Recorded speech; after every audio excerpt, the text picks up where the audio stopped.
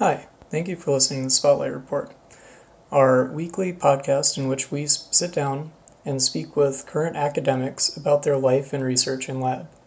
If you like the Spotlight Report, you can subscribe on iTunes, like our Facebook page, or find it on any common podcast app. You can also directly find the podcast on our website, which is loft.optics.arizona.edu/podcast. Please comment any questions or ideas for people you would like us to interview in the future. Additionally, if you have more feedback, feel free to email us at thespotlightreport@gmail.com. Thank you for listening. So we started with, hi, this is a spotlight report? Sure, let's do it. Okay.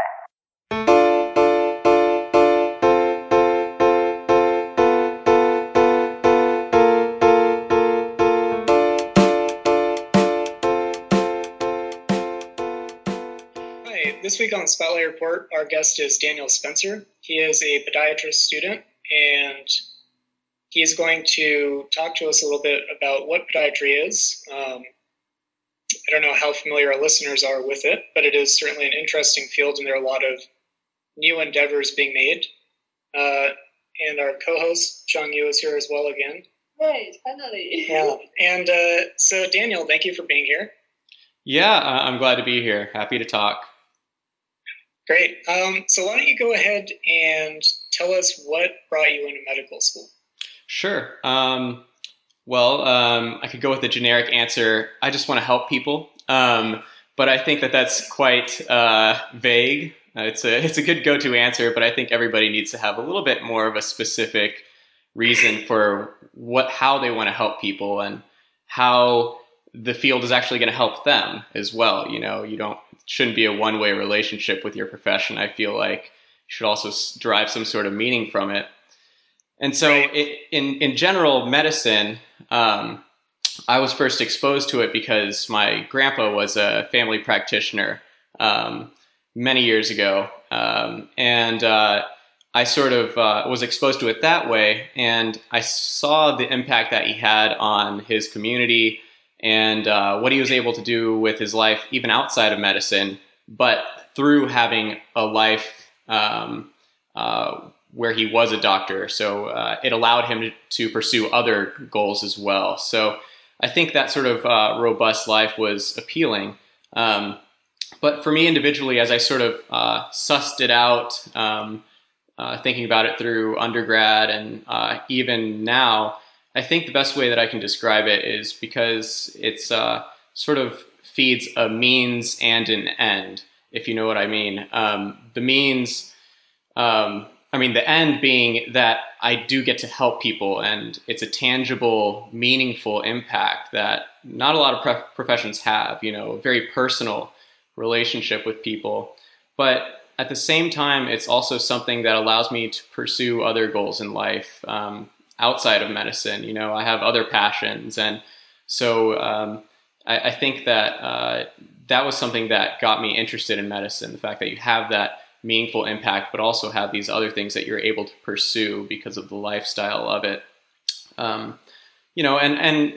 outside of that, I think that I can be a somewhat ambitious person. So the challenge is something that you sort of look towards, being such a person. And then beyond that, I think it's just a very stimulating field. I wasn't particularly great at any one thing in all my education growing up. I was good at a lot of things, but I wasn't like awesome at math or any particular thing. So I think that it is an interesting field where you get to use communication skills, scientific understanding, critical thinking, and sort of wrapping all those together. So it's very stimulating that way. Yeah, I know. To tie this back in with optics, you guys there's some optics on the MCAT, right? Yeah, we have to, there are different sections. Now the MCAT is actually, I think it's quite a bit different than when I took it. A couple of years afterwards, they changed it up a bit. So I don't know what it is now. I think they tried to emphasize a little bit more humanities, which I think is great. But there was a physics section. And so it was pretty much all of the undergrad physics, like 1 and 2 concepts and problems, were all fair game. And then they had biology. They had a writing section, which a lot of people blew off. But physics was actually the one that I scored the best on, and so that was like the one that I needed to hang my hat on in order to get my MCAT score. Perfect. So, at least for myself, I don't know about you, Zhangyu, but I wasn't particularly familiar with podiatry. Yeah, not many people are, and I bet half of your listeners are already confused. I want to say it's not pediatrics, it's podiatry. So usually I say, "Oh, I'm a podiatrist," and they say, "Oh, you like kids?" Like, well, we actually have a very similar issue with. You say you're an optical engineer, and they go, "Oh, you work on eyeglasses." Yeah, we could. Yeah, right. Theoretically, and same with me. We work with pediatrics as well. So right. So why don't you go ahead and first of all, why don't you go ahead and tell our listeners where you are in medical school? Because I think that you have your positioning is that you have a lot of credentials to speak about it, and beyond that, if you could describe what podiatry is. Sure. So. First of all, I had an undergrad at University of Michigan in Ann Arbor, and then I took a year off and then came to Southern California. My college is Western University of Health Sciences. It's in Pomona, which is east of LA, about 40 miles or so. And it's a health professions school. They actually have a DO program. If you're not familiar with that, it's Doctor of Osteopathic Medicine. It's very similar to the run-of-the-mill MD medical school. So I took my first 2 years of courses in science work, from anatomy to cardiology, neurology, everything, with those students. And then the second 2 years, you do your clinical rotations pretty much. I am at the very end of all of that right now, I'm happy to say. I'm a fourth-year podiatry student, and I'm starting my last rotation on Monday, and that'll be a 4-week rotation. After that, I'll graduate, and I've already gotten placed into a 3-year residency program in Houston. I found that out last Friday, so that was the big news for me. It's like the culmination of all of your medical training is like where you're going to do your residency, or if you get a residency. In podiatry, we do 3 years of residency, and a lot of that's surgical training. All podiatrists have to graduate with that training, whether or not you want to practice or not with it. So I am right at the precipice of starting out again on another bottom rung of the ladder as an intern in residency. Well, I guess congrats on the placement. I know that's very exciting. Thank you. So what is podiatry? Right. Getting to your question. So podiatry is a very interesting field. If I could just boil it down, I'll say that it is the practice of medicine and surgery particular to the lower extremity. And what I mean by that is that we take care of any pathology, any issue, problem that people have with the foot and ankle, as well as any of the soft tissues, such as muscles, tendons, nerves, and things like that, vasculature that cross that ankle joint. So we have a lot of, like, our calf muscles, like you say your gastrosoleal complex, that we will take care of, even though it starts above the ankle. But the bony work that we do is pretty much ankle and below. And it's interesting because in podiatry, it's not that we only do surgery or something like that, but it actually incorporates many different fields because it's particular to a part of the body, which is an interesting way to practice medicine. That's not really the case with a lot of other types of medicine. Right. So we incorporate dermatology, all sorts of like skin infections and wounds to neurological issues, patients that have neuropathy, all musculoskeletal issues, a lot of vascular issues. As I mentioned earlier, we deal with pediatrics. We also deal with geriatrics. A lot of old people have foot problems after a life of walking on your feet. And everything up to wound care, radiology, actually, and surgery. So it's drawing from many different fields, which is really exciting and stimulating. I find it's actually quite similar to optics because it's combined a lot of things together. Yeah, I'm sure. Yeah.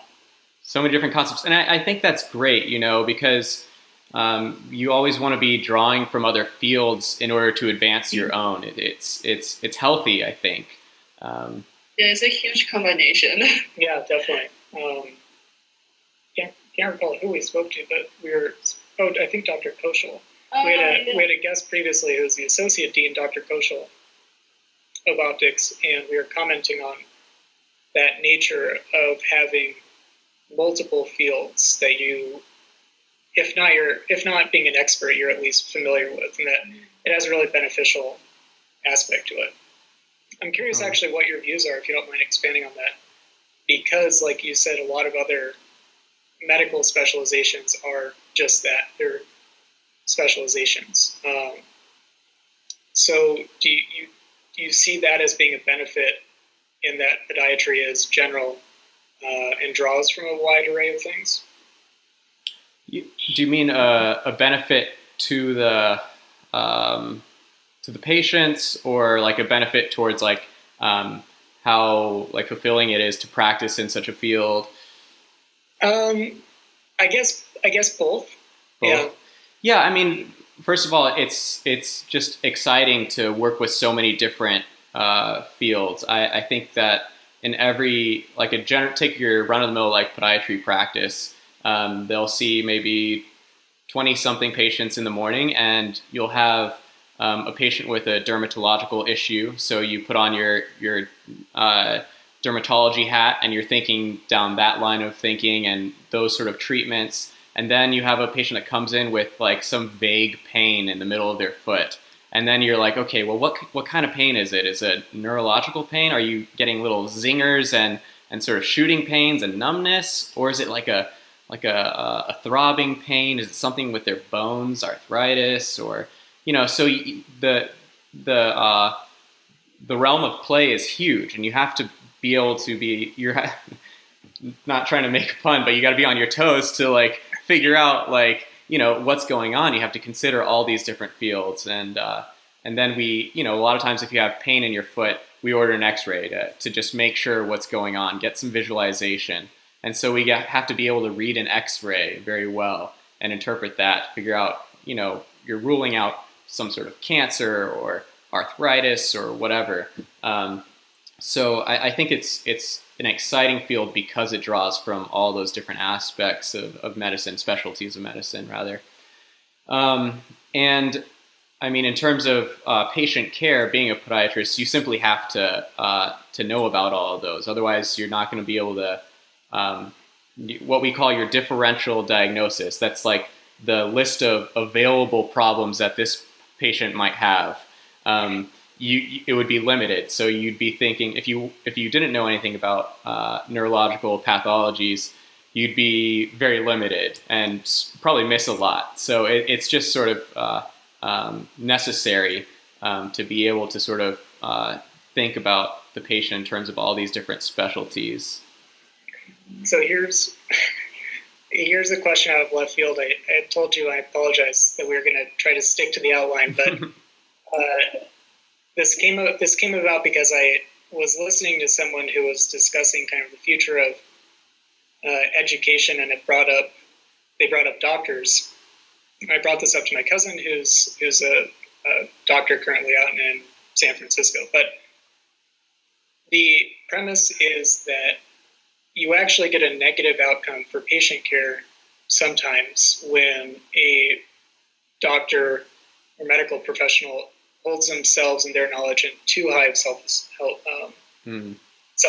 I guess, or they either will not call for a test, or if they call for a test and they get a result, they'll say, well, I don't believe that. I think it's whatever it is in my head. And at least to myself, I could see having this demand of a spread of knowledge would make you less apt to fall into that. I'm I think that's just I think that's an interesting sort of thought. I wouldn't say that podiatry is like any better off than the other medical professionals, because oftentimes when we have an issue we can't figure out, as should be the case with all these other specialties, we refer out to the person that might have a better idea. And I think that should be readily done. In practice, I've been in many situations. I was just on an infectious disease rotation and county hospital up here, and they, we're talking in our team. We have a team of like our attending infectious disease doctor. We have some residents and fellows, and then a couple of students like myself working under them. And we're all talking about this issue. And the attending is like, I think it's this, but we need to consult pulmonary to figure out, could it be what their opinion is if they think it's something else. So they go ahead and put in the consult, and then we get a note back on the computer, or maybe we call them and they say, oh, we think it's this. I think it's sarcoidosis. And we're like, wait, what? No, we weren't going down that pathway at all. Like, now we have to work this patient up for sarcoidosis, and our clinical suspicion for that was nothing. And so then you have to call a meeting together. So we had a meeting with the pulmonary team, and then infectious disease team came, the critical care team came, and we're trying to figure out, okay, what exactly is going on? And everybody has their leading assumption of what it is, and they have to sort of duke it out to figure out what's the best leading differential, how we're going to work this patient up. And I think an issue that maybe is underlying all of this is that we're medical professionals who have dedicated years and years of training. A lot of us have experience in the field, and there's a little bit of hubris that gets involved there. And, they just think, oh, in my experience, this has been the case. And then the doctor's like, well, what's your evidence? And they're like, well, I don't have any evidence, but this is what I think. And the last patient that I had like this was the issue, So I don't know. It's an interesting issue. And I think the specialization of medicine, which has been ever increasing, has its benefits, but also requires a team approach more and more so nowadays. Right. And I'm sure as well that at least this is anecdotal, but at least in my experience, every time I go to the doctor, it seems like there are more and more tests that they'll have you do because you can, because you're not technically paying for it. Health insurance is paying for it, so they'll say, oh, why don't you just try these tests? And you go, do I need to? Is there any reason? Yeah, so at the same time, I imagine it's increasingly, not to degrade doctors, but it's increasingly overwhelming amounts of information. Yeah, and there are a couple factors that probably go into that. One being medical malpractice is a litigation is a huge issue. So doctors are trying to cover their butts a lot of times.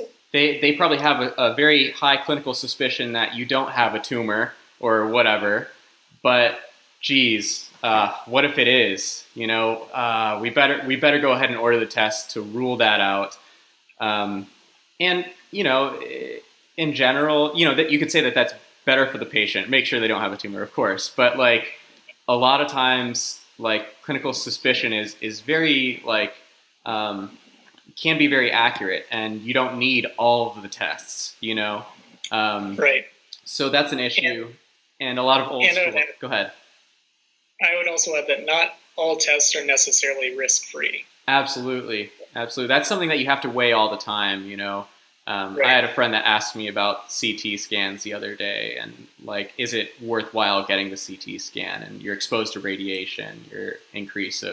Your risk of cancer increases every radiation exposure, and that's something that doctors do have to sort of balance on an everyday basis is the risk of more labs or procedures, surgeries and things like that, the patient outcome. So that's tough. Yeah. So, anyways, thanks for humoring me. We got a little bit off the outline, but I think that it's valuable to discuss, and certainly for us not in the medical field, it's definitely interesting to hear. So, yeah. But to get a little bit more on track, so is there any specific, speaking of specializations, any specific aspect of podiatry that you in particular are interested in or focused on? Well, I gotta say that I want to have a private practice in the future. That's one of the reasons why I got into podiatry. And a lot of other fields, it's like such as family practice, it's harder and harder to have a private practice and a life at the same time. But I want that. I'm maybe a little bit stubborn in that regard. But where was I going with that? Being that I want to be a general podiatrist, I want to be good at, be able to treat anything that comes in.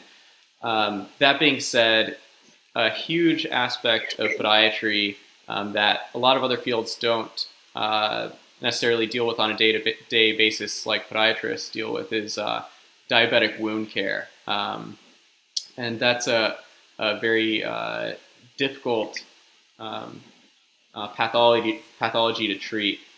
And it's something that we see frequently and has a pretty high mortality rate going down the line because wounds that don't heal oftentimes will get infected. As they get worse, it can lead to a bone infection called osteomyelitis. And we know that so far, treating osteomyelitis with antibiotics isn't really a great way to go in the long term because there's not a lot of blood flow to the cortex of a lot of these bones, so that the amount of antibiotic actually reaching the infection isn't very high. And so many times it'll come back in the future, recurrent infections, and oftentimes it leads to amputations. So that's something that is like a big battle in podiatry and healthcare in general. It costs a lot to our healthcare system, and actually the number one reason why a diabetic patient goes to the emergency room is for a diabetic foot ulcer. And it sounds so trivial, like, just have a wound on your foot, but these amputations tend to progress, and people who get one amputation oftentimes will need another one in the future. And I don't know if you want me to get into a little bit of like the pathophysiology, the reason why diabetics get these wounds, but it might help a little bit.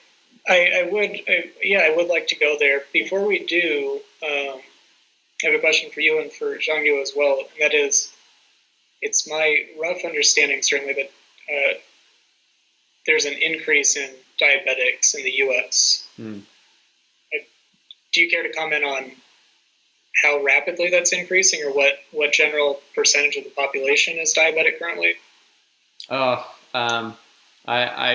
probably wouldn't want to try to put a number on it, but it's safe to say there's just a huge number of diabetics. A lot of it is because of the baby boomer population that is sort of reaching that stage in their life where a lot of these long-term chronic diseases are manifesting.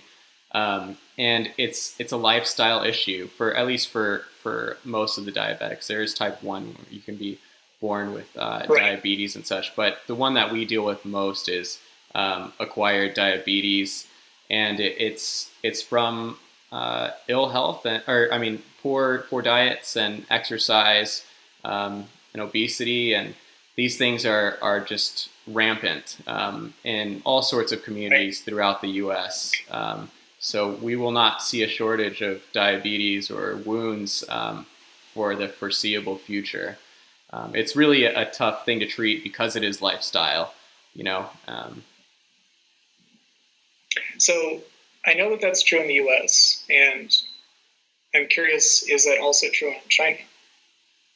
I don't really know about that, but I know actually there are lots of people around my parents, around my family. They do got the diabetes.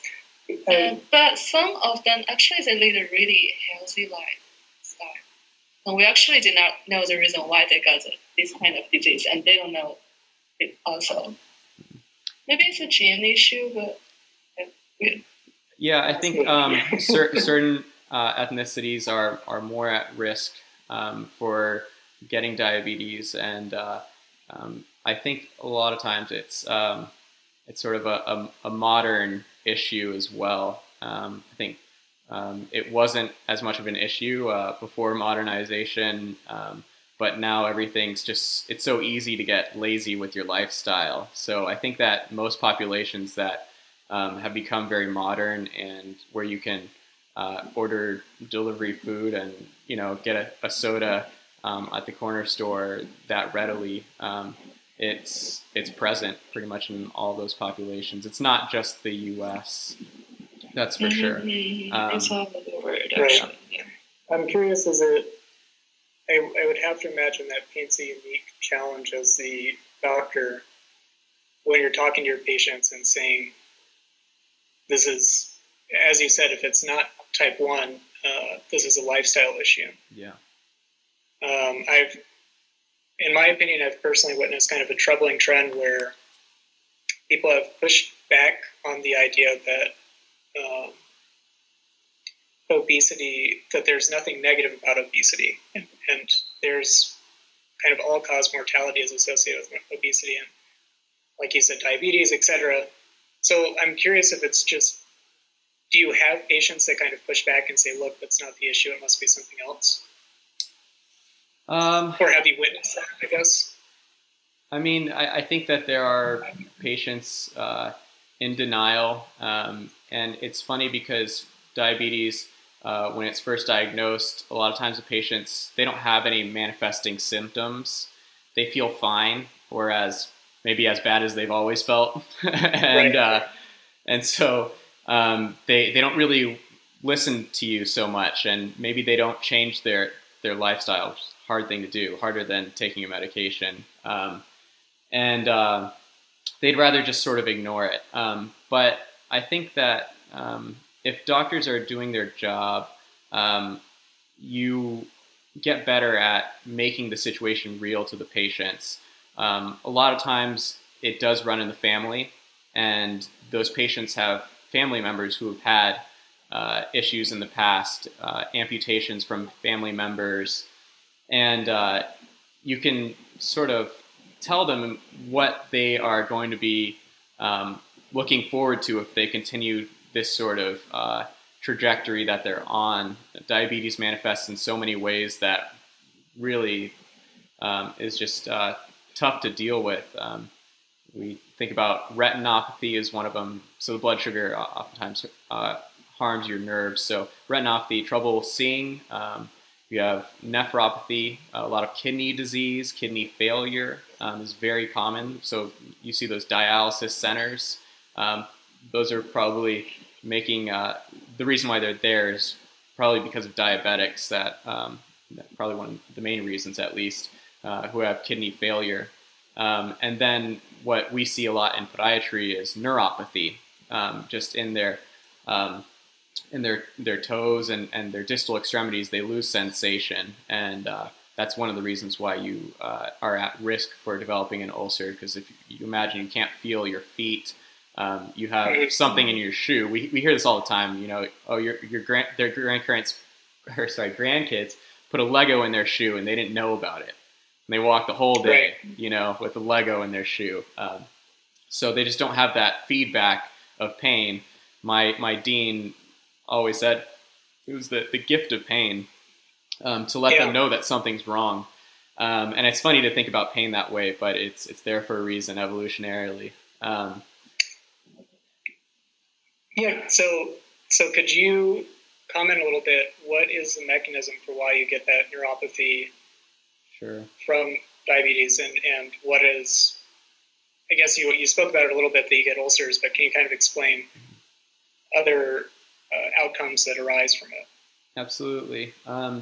So you have this this chronically high blood sugar level in diabetics, and the sugar will be broken down into certain byproducts that produce reactive oxygen species. So these oxygen-free radicals damage blood vessels, but also, and those blood vessels will serve nerves, so the nerves aren't getting the nutrients. But also the byproducts of the glucose, the sugar, one of them sorbitol. This will be absorbed into the small nerves and the small nerve endings, and through osmosis, sort of blow them up. Just sort of it'll make them obtain too much fluid inside of them, and that damages them as well. And diabetes isn't the only thing that a lot of these patients have. It's also peripheral arterial disease as well. So the fact that you have issues with your blood flow, but also sensation, that's sort of the 1-2 punch, because you might develop a blister just like anybody would, but it's worse because you didn't know that it was happening because you can't feel it. And now you have this wound. But a normal person would be able to heal a wound in, a couple of weeks if it's a bad wound, But a diabetic doesn't have the proper blood flow to the area in order to give it the proteins necessary to rebuild that area. And in addition, this neuropathy, the nerves which are firing and keeping our muscles active, when they sort of go by the wayside, we lose a lot of our musculature around our feet. And we call it the intrinsic musculature. So a lot of times you have bony pathology. So the shape of your foot will actually change. And you have bony prominences and things like that, bunions forming just because of the issues with the muscle imbalances. And if you think about having changes in your bony structure, that would make you more likely to develop a blister, say if you have a bump, whereas a normal foot wouldn't have that. So there's really just so many ways that diabetes is coming at this and making these wounds occur. Now, once you have a wound, a lot of times it's just hard to heal it, like I said, without the proper blood flow. But in addition, if it gets infected, the high blood sugar makes it such that it's harder to get rid of the infection, and it's sort of a downhill or an uphill battle rather. And you're just, once you get a wound, you're much more likely to develop more in the future, even after amputations and such. So. It's so sad. Yeah, and we see it all the time, and so it's really important to sort of stress these downstream effects to your patient population. Yeah. And could you comment a little bit further on the antibiotic approach if they do get a infection? Sure. A lot of times you could treat the infection just with your run-of-the-mill like generic antibiotic, but being good stewards of antibiotics, because we know that resistance to antibiotics is increasing and is going to be a problem for all of medicine in the future.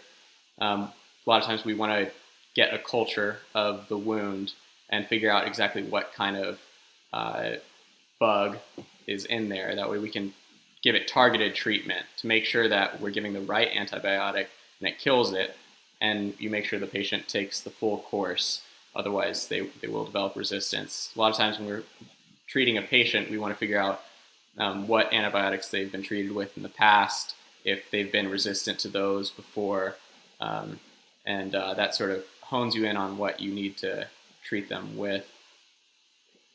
Right. Yeah, I would imagine with a population that's prone, like you said, to get further infections, antibiotic resistance would be particularly detrimental to them. But yeah, it's huge. Sometimes, even when I was on the infectious disease rotation, we deal with that. We're like antibiotic doctors, pretty much, and we run a test to get the culture and sensitivity of what the bug is and what antibiotics it's sensitive to. So we have a lab do this for us, and we see a chart, and it'll say, oh, it's resistant to methicillin, which means that it's MRSA, methicillin resistant Staph aureus. And so then you're thinking, okay, we got to use an antibiotic that treats MRSA. But oh wait, they've already been treated with those, and it's resistant to those as well. So we got to take a step up, get some really expensive big gun drugs, and switch to some other antibiotic, like a carbapenem or something like that. And then you're also weighing these risks of the side effects of these bigger gun antibiotics. Oh, the patient also has kidney disease because they're diabetic. That rules out half the drugs that we can use now. And so a lot of times you're fighting these things with your hands tied behind your back. Yeah, definitely. So you definitely covered a number of unique challenges with podiatry just in dealing with dealing with diabetes. Are there any other? There's one that comes to mind, but are there any other unique challenges that you experience in podiatry? Yeah. So, I mean, one thing just as a field in general, we're a small profession compared to all the other medical professions. So a lot of people don't really know about podiatry. And sometimes that manifests in low application numbers and things like that. So we're trying to keep our application pool up. And it can be harder for, getting a job at certain hospitals if they don't know what you bring to the table.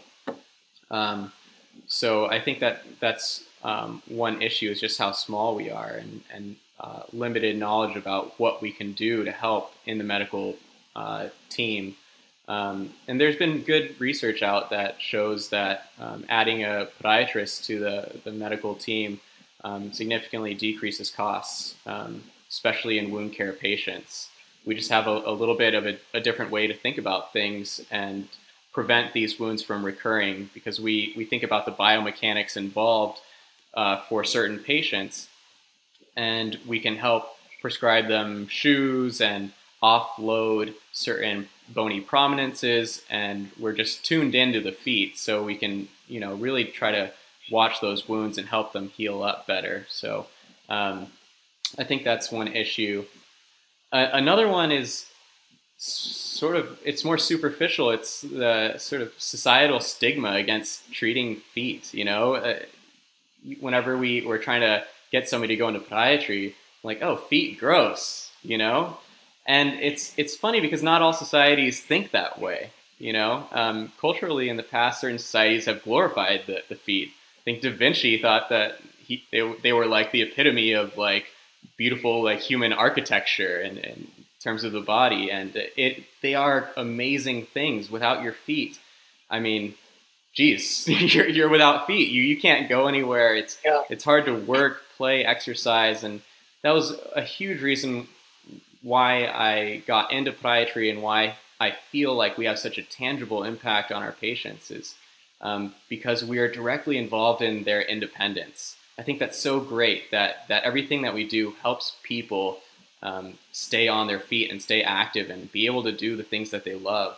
You can't say that about all types of medicine. It's in general you could say, okay, yeah, you're giving them medication so that they can keep their cholesterol lower, and in the long term that keeps them alive. So that's more independence, But right. we do things on a day-to-day basis that help people stay up and about, and I think that's so great. And if we're thinking about gross things in medicine, Man, I've seen much worse than just feet. You know, I've worked in on the general surgery service and in colorectal clinic. You're literally going into rooms with the headlamp on your head. Yeah. If you know where I'm going with that. So, in medicine, if you're getting into it to treat nice things, don't. Right. Yeah, you're in the wrong field. Yeah, exactly. You're going to see the worst of it all. Right. I did research and currently slightly involved with, we were trying to image colorectal cancer. Okay. And speaking of gross stuff, that was definitely up there. Mm-hmm. I agree. That's I've had that thought so many times when I was in surgery, with general surgery or whatever. I'm like, wow, people really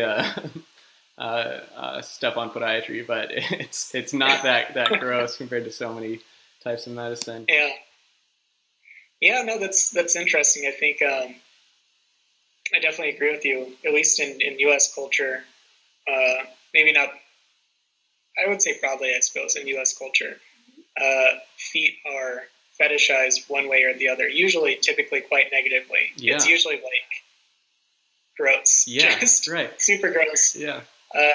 Yeah, I can think of a few exceptions, but the only thing that jumps to mind is Quentin Tarantino. So that's But anyways, I'm curious. Is it similar in China or?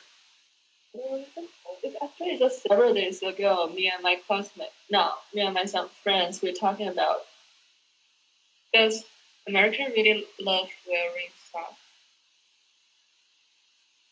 That's a valid question. I personally hate it. Wait, sorry. The Americans don't like wearing socks? Is that like wearing socks? She was asking, do Americans like wearing socks? Yeah, because it's like talking about this, like if you think it's gross and everything, and because it's like me and my friends, we're talking about this issue, why we saw lots of Americans wearing socks while they're wearing the slippers. Socks all and the slippers. things, and say why we can just not barefoot and yeah. Yeah, it's sort of funny. I don't know. Maybe they have issues with their feet because they haven't treated them so well, so they're trying to cover them up or something. It could be. It's astonishing to me. We did invite an undergrad. I was involved with a project that studied the foot mechanics, and they were trying to come up with this idea of how you can make sensors to make better prosthetics. And like to your point, it's astonishing the amount of mental feedback you get from walking, from your feet, from all the dynamics that are going on. I don't need to expand on it too much. But it's astonishing to me because we learned a little bit of biomechanics. And then I left there and I was looking at people walking and their shoes are broken down and they're pronating, over pronating, et cetera, et cetera. And it was just like, oh no, this is terrible. You know, I'm sure I don't know if you do the same thing. I can't not see gait. Every person on the street, I'm sort of just analyzing how they're walking and thinking how would I sort of treat that or whatever. Yeah. So I have two questions. One's probably a little bit more technical. Are there any major breakthroughs coming in podiatry in the next maybe 10 or so years?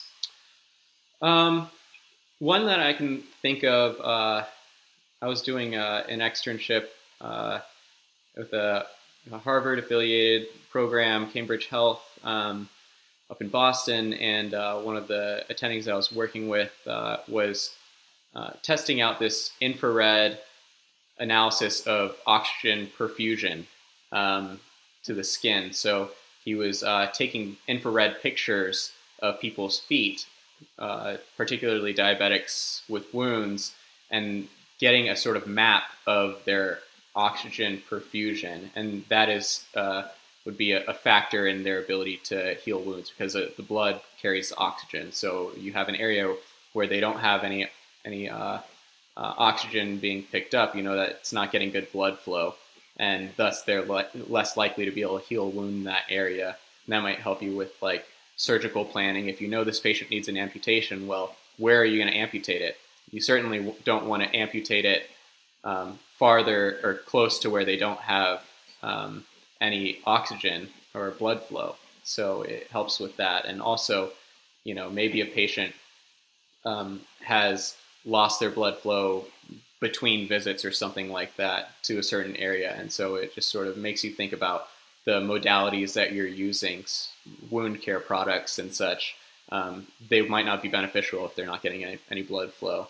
I think that's one that's probably coming down the pike a lot sooner. One that I just sort of off the top of my head. Another one is interesting, and this is great because it speaks to like the sort of cross knowledge between different professions and things like that, and also incorporates one of your past podcasts from Chris Ford, who's doing the plasma research at NC State, and he let me know about this last year when I was going to do a presentation to the general surgery service, and he was like, "Oh, have you heard about plasma for wound care?" And I was like, "No, I've never heard about it. I don't know anybody that in podiatry that had before or in other medical fields really, but it's plasma treatment for wounds, and because the plasma carries this sort of mix of oxygen and nitrogen, radicals, ions, electrons, and UV radiation, it actually can decrease the bioburden, the number of bacteria on a certain wound, which is great because of what we were talking about earlier with antibiotic resistance. We need to explore all the options out there to figure out how to treat these wounds. And I think that's probably further than, well, maybe we'll see some research in 10 years in the US, but actually seeing it applied to patients in the US, maybe that's more of a 20-year thing. But I think that's really interesting. Yeah. And I will put up a link on your podcast for listeners so that they can reference Chris's as well. It was an interesting conversation. It does sound like plasma is trying to get its fingers in everything. Yeah, but yeah. I think that's certainly a positive thing, I imagine. So. Yeah. I thought that was really cool when he told me about it. Yeah.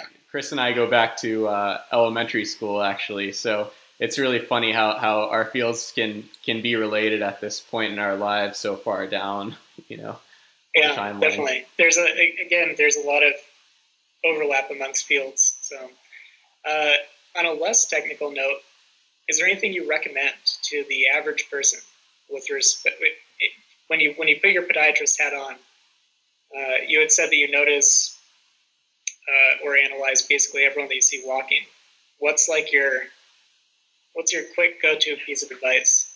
I think quick go-to piece of advice would be your shoe gear, your footwear. A lot of people, including myself, like the style of very like low profile, minimally supportive shoes. I'm wearing Vans right now.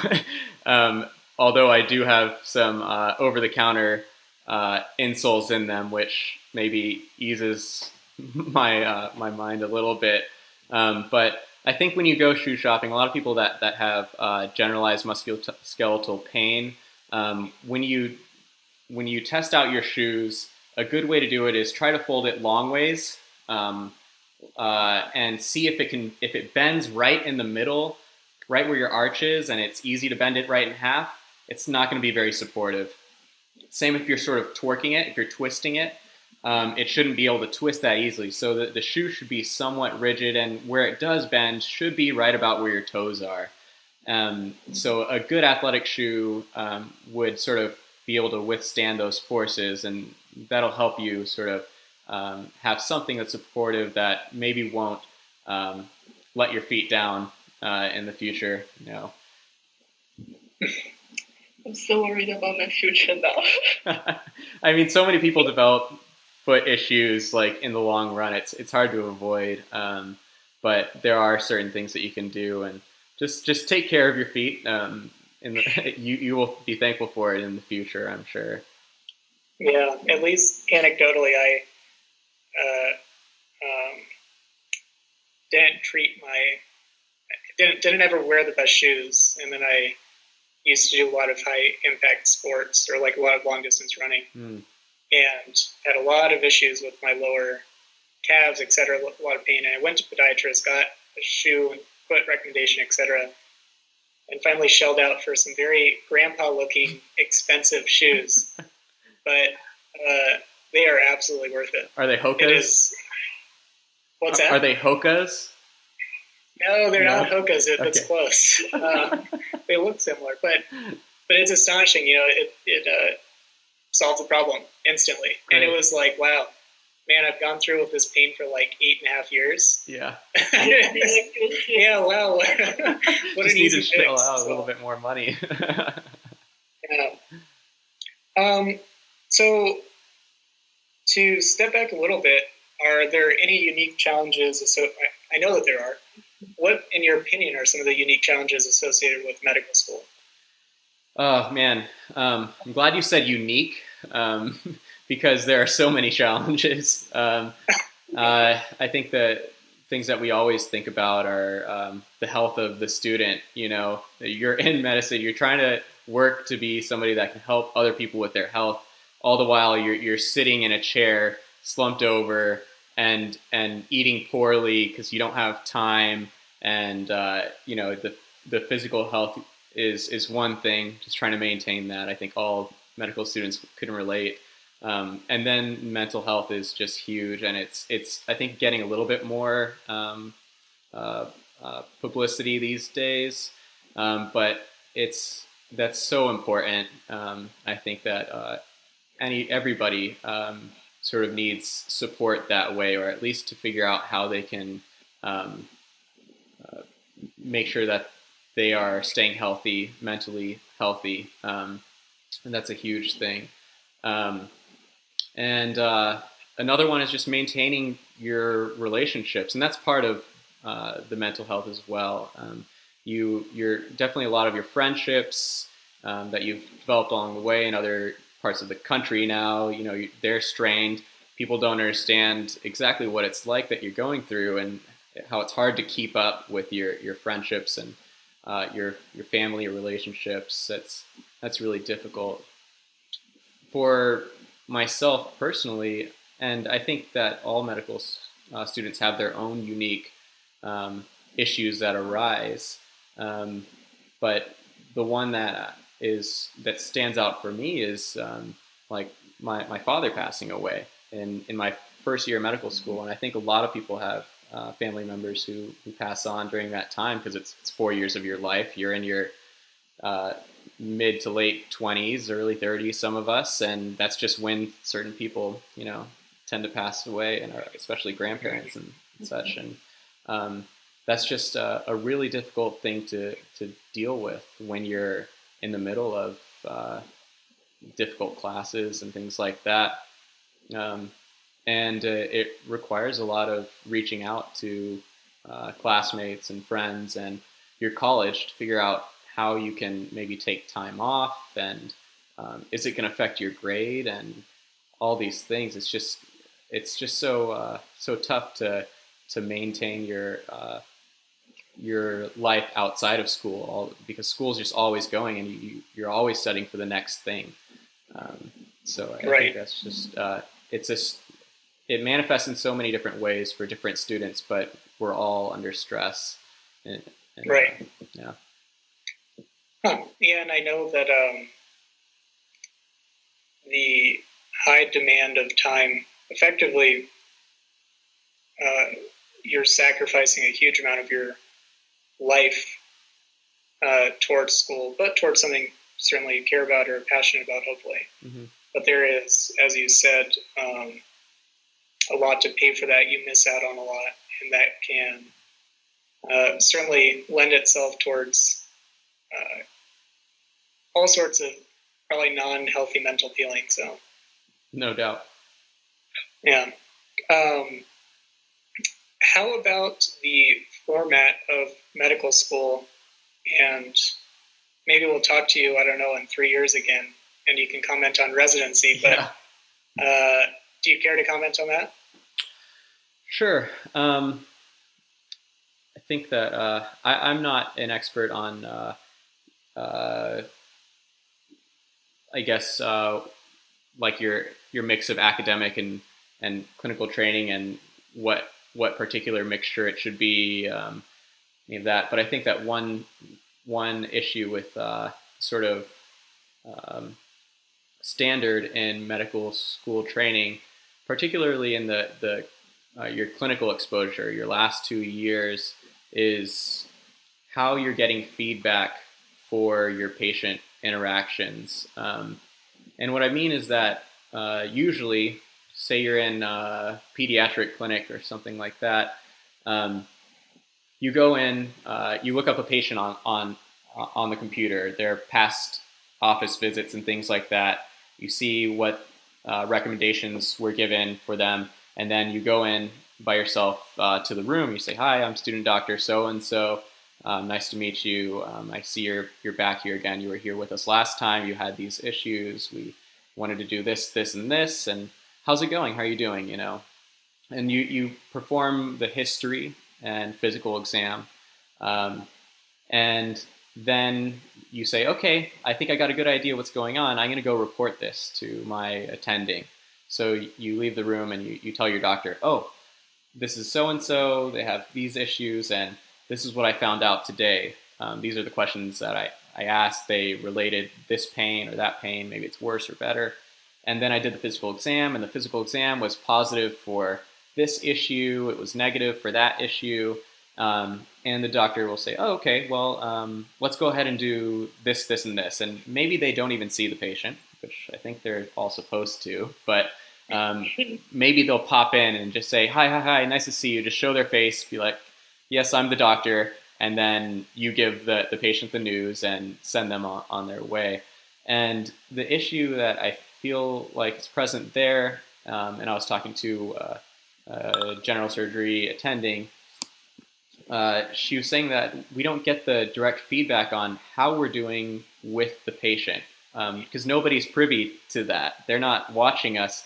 An attending's not in the room there, like with their arms crossed and seeing how you're interacting with the patient, how you ask the questions, and how you're doing the physical exam even. Did you do it correctly?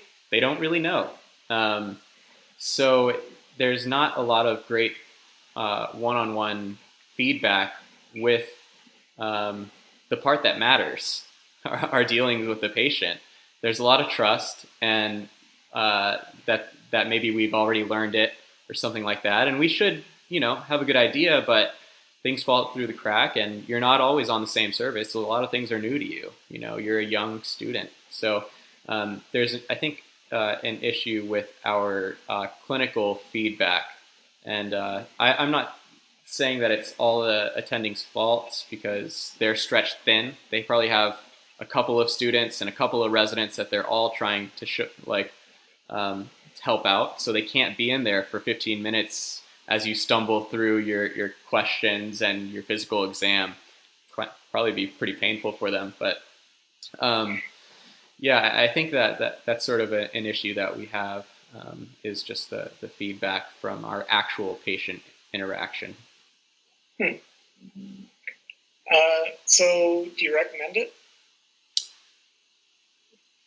Depends on the person, but I definitely recommend, if you have the correct reasons for going to medical school, the right philosophies, if you figured out that it's good for how you want to affect society, but also if it's good for you yourself, it's healthy for you, if you can sustain that lifestyle, then absolutely. That's a lot of caveats that I just placed down. But yeah, I think it's, so far, I'm not even a doctor yet, and it has been extremely rewarding. I've had just so many patients that I feel like I've developed great sort of relationships with just in 15 minutes, or 20 minutes.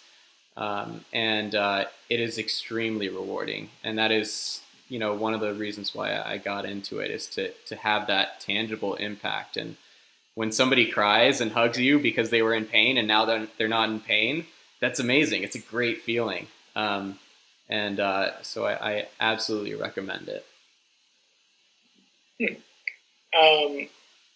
And I guess because we're just about out of time, before we finish up, do you have any words of advice for people either currently applying to medical school or early on, and maybe in their first or second year or so, or any year actually? Any advice at all, I suppose? Yeah. Being a philosophy major in undergrad, I think it's huge that you have the correct philosophy going into medical school. That's what's going to get you through those tough times, and it's sort of what makes things meaningful in the long run, if you can keep tying it back to that. For me, I think I always focus on that idea of providing independence to patients. It's just so tangible, and also just the idea that this is going to be the profession that provides independence for me and lets me do what I want to do in the future. I think that having a solid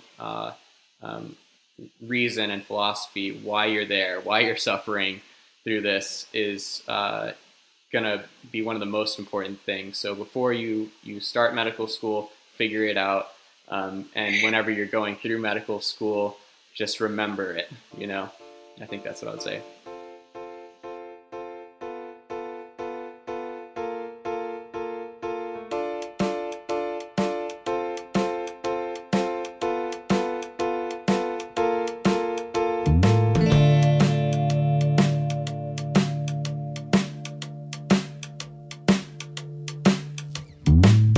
As always, thank you for listening to this week's episode. We look forward to any comments or feedback you may have. To leave a comment, please visit our website at loft.optics.arizona.edu/podcast, or our Facebook, which is SPL Report. Additionally, you can email us at thespotlightreport@gmail.com. Lastly, we would like to mention that we are always looking for new topics or people to interview. So if you have a topic that you would like us to cover, please let us know. Thank you and have a good week.